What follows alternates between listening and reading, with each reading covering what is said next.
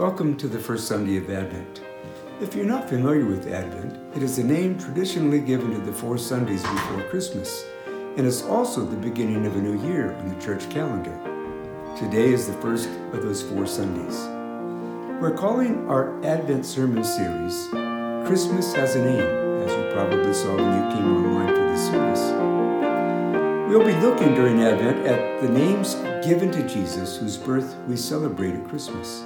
However, before I look at today's name, I want to talk just a bit about Advent. The word Advent comes from the Latin word adventus, which means coming or arrival. The truth conveyed in Advent is that Jesus is the one who comes.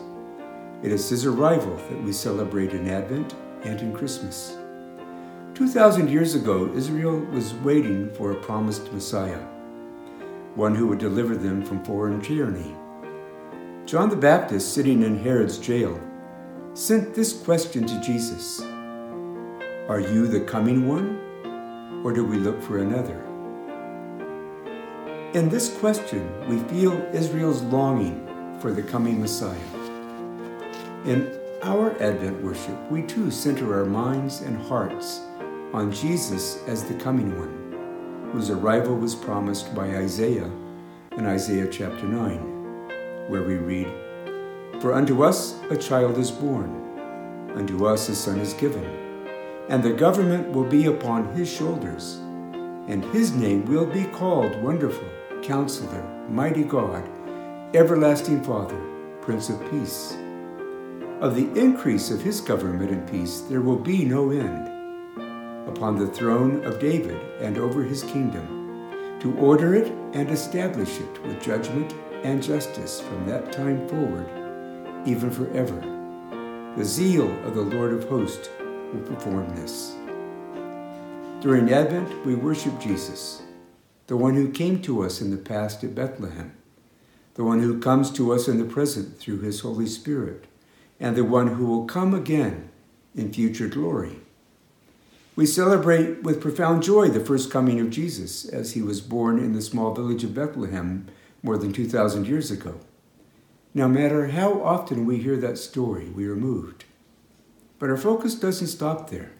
In Advent, we anticipate the second coming of Jesus, his second Advent. That is still in the future as we understand it.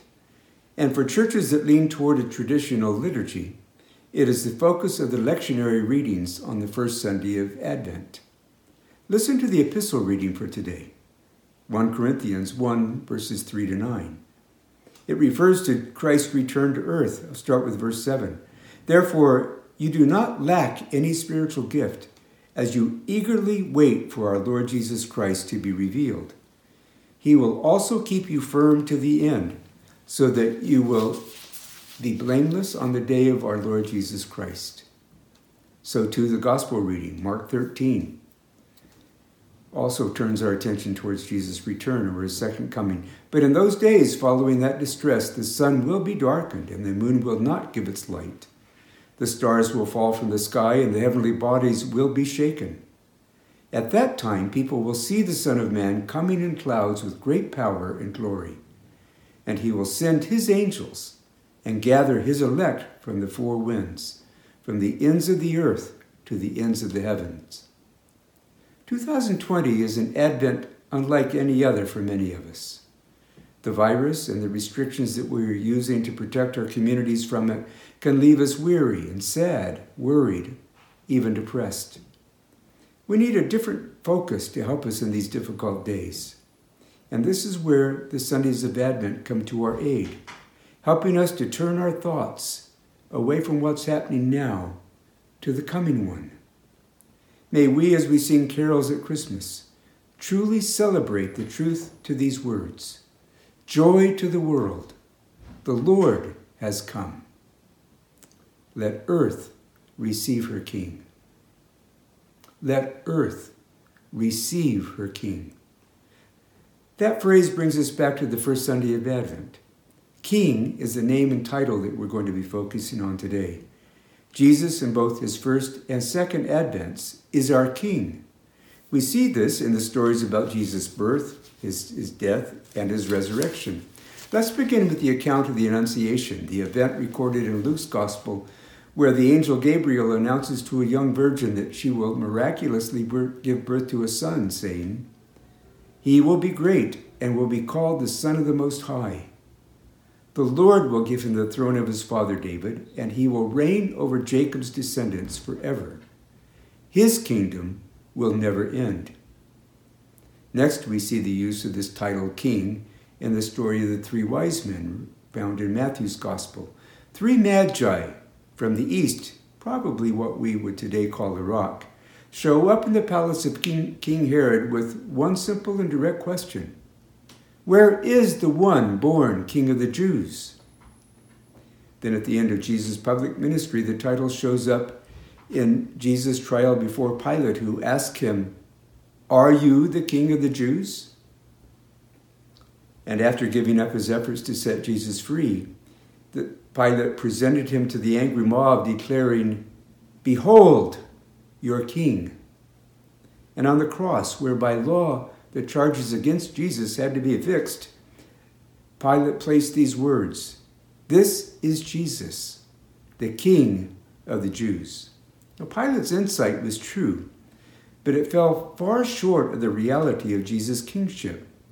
For that, we look to the book of Revelation, where we see who Jesus is and what he's doing.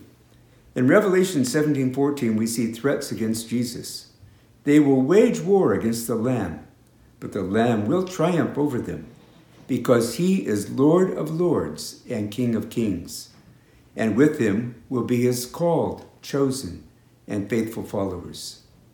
And in Revelation 19:16, we read, "On his robe and on his thigh he has this name written, King of Kings and Lord of Lords." This is our aim this morning, to gain a new vision of Jesus as our King and the King over all kings, the King over all creation.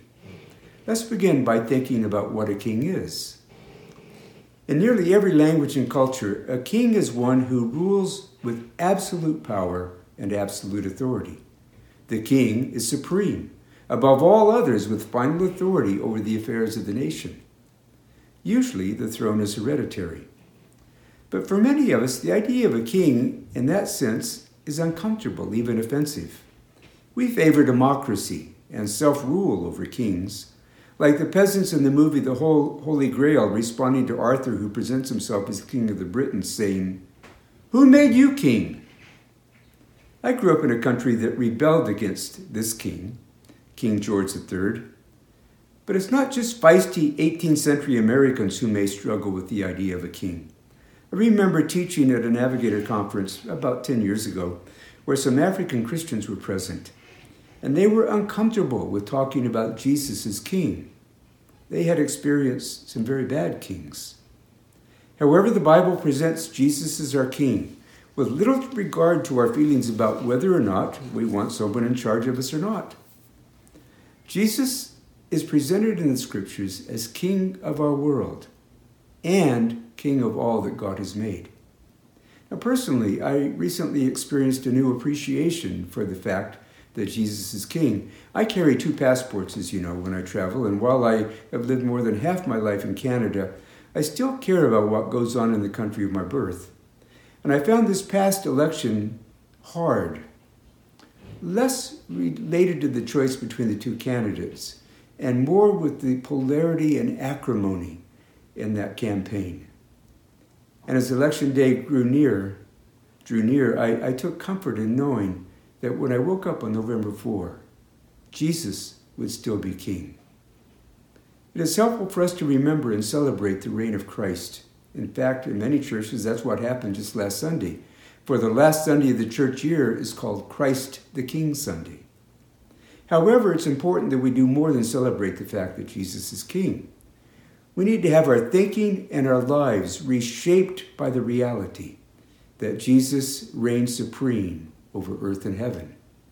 So let's consider what this means for us in 2020. First, it means that each one of us can choose to accept Jesus' position as king of our own life. Trusting him we can give him our allegiance as Lord and sovereign over every part of our life. This is a truth expressed in an old hymn that begins with this bold declaration: King of my life, I crown thee now. Thine shall the glory be. To crown Jesus as King of your life is one of the best and wisest steps that any person can take. Choosing to live under the sovereignty of Christ our King with the attitude seen in the Lord's Prayer, Thy will be done, on earth as it is in heaven. When Jesus is King, it is his will that matters, not mine. I have a cousin by marriage who this week returned home from a frightening time in the hospital. Part of what brought her through this ordeal was her attitude, as I understand it to be reflected in her words, where she said, I'm not the one in charge of the plans. That's an excellent way of looking at ourselves as subjects of the King of earth and heaven. We are not ultimately in charge of what's happening in our lives. And as I think about it, there's some comfort in that. For often, my trying to be in charge of things has led me to some difficult consequences. This is the first thing the kingship of Jesus means for us. We can choose to live under his sovereign rule, trusting him to do what is best in every circumstances, in illness, unemployment, loss, or anything else that 2020 might be bringing to us, or 2021. No matter what is happening, Jesus is still King. The second meaning will possibly feel a bit surprising. Jesus is our King, and the divine plan is that we might share in his reign. We need to look again to the book of Revelation, chapter 5. In this chapter, we're taken before the throne of God, and there we hear a song. Hear the words of that song. You are worthy to take the scroll and open its seals, because you were slain, and with your blood you purchased for God persons from every tribe and language, and people and nation. You have made them to be a kingdom and priests to serve our God, and they will reign upon the earth. What would it look like for us to reign on earth in service to God? If Jesus is our King, and we represent him on earth, we had better make sure that we know him and we understand our marching orders. The bottom line is this: subject of a king need to behave in certain ways. The starting point as God's servant is to stay personally connected to God through scripture reading, prayer, and through acts of service to others.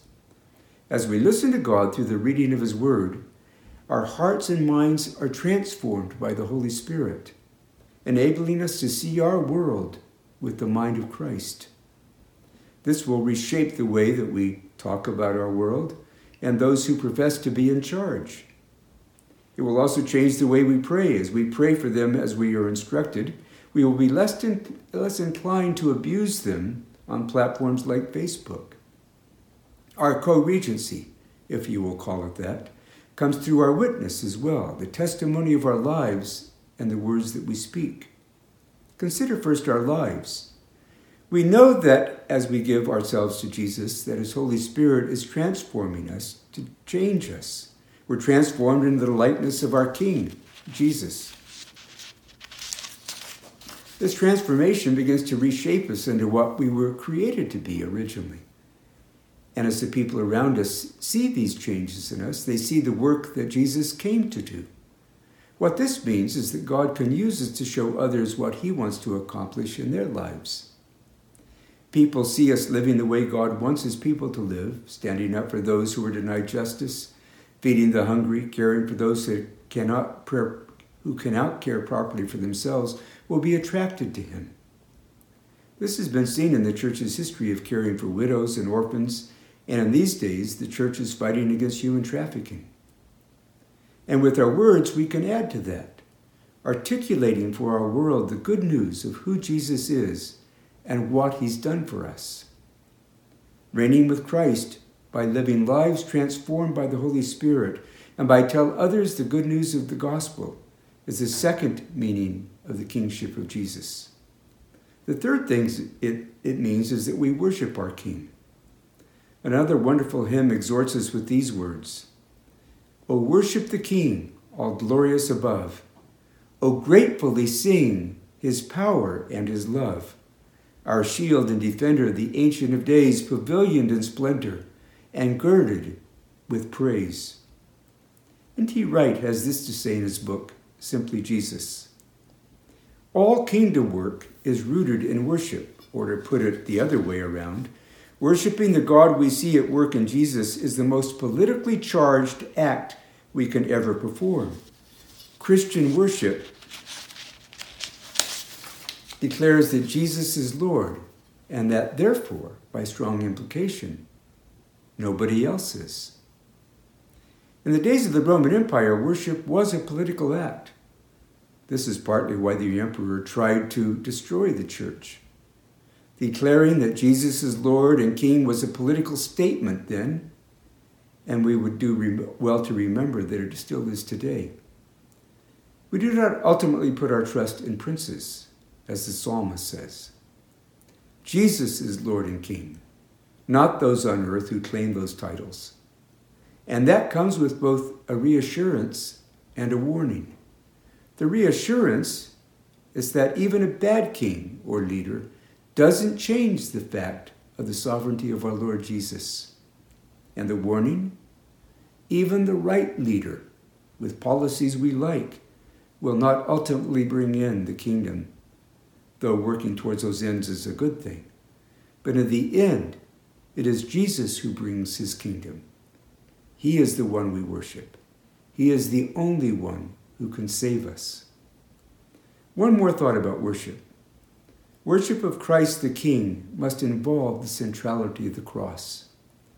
Remember with me Christ's temptation in the wilderness, where Satan offered Jesus a shortcut to the world's throne.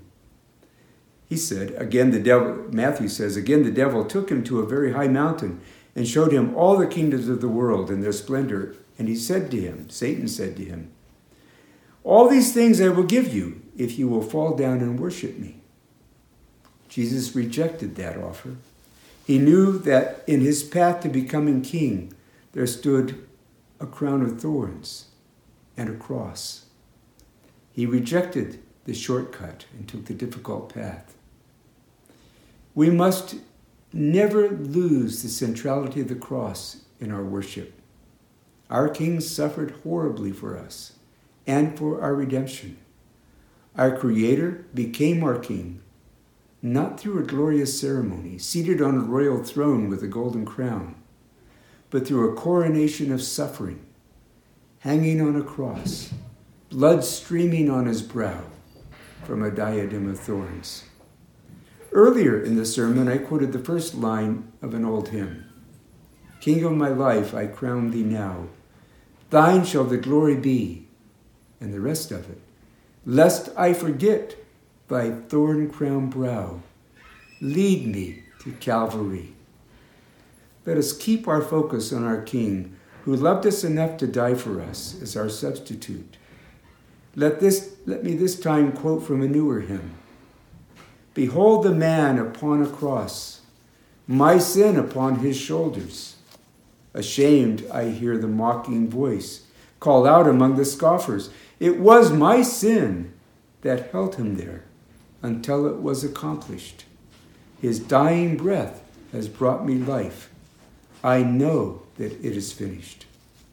Truly, this King, Jesus, is deserving of our allegiance, our loyalty, our trust, and our service. How blessed we are that Jesus is our King. Let us pray. Lord, may we never forget what it cost you to be our King.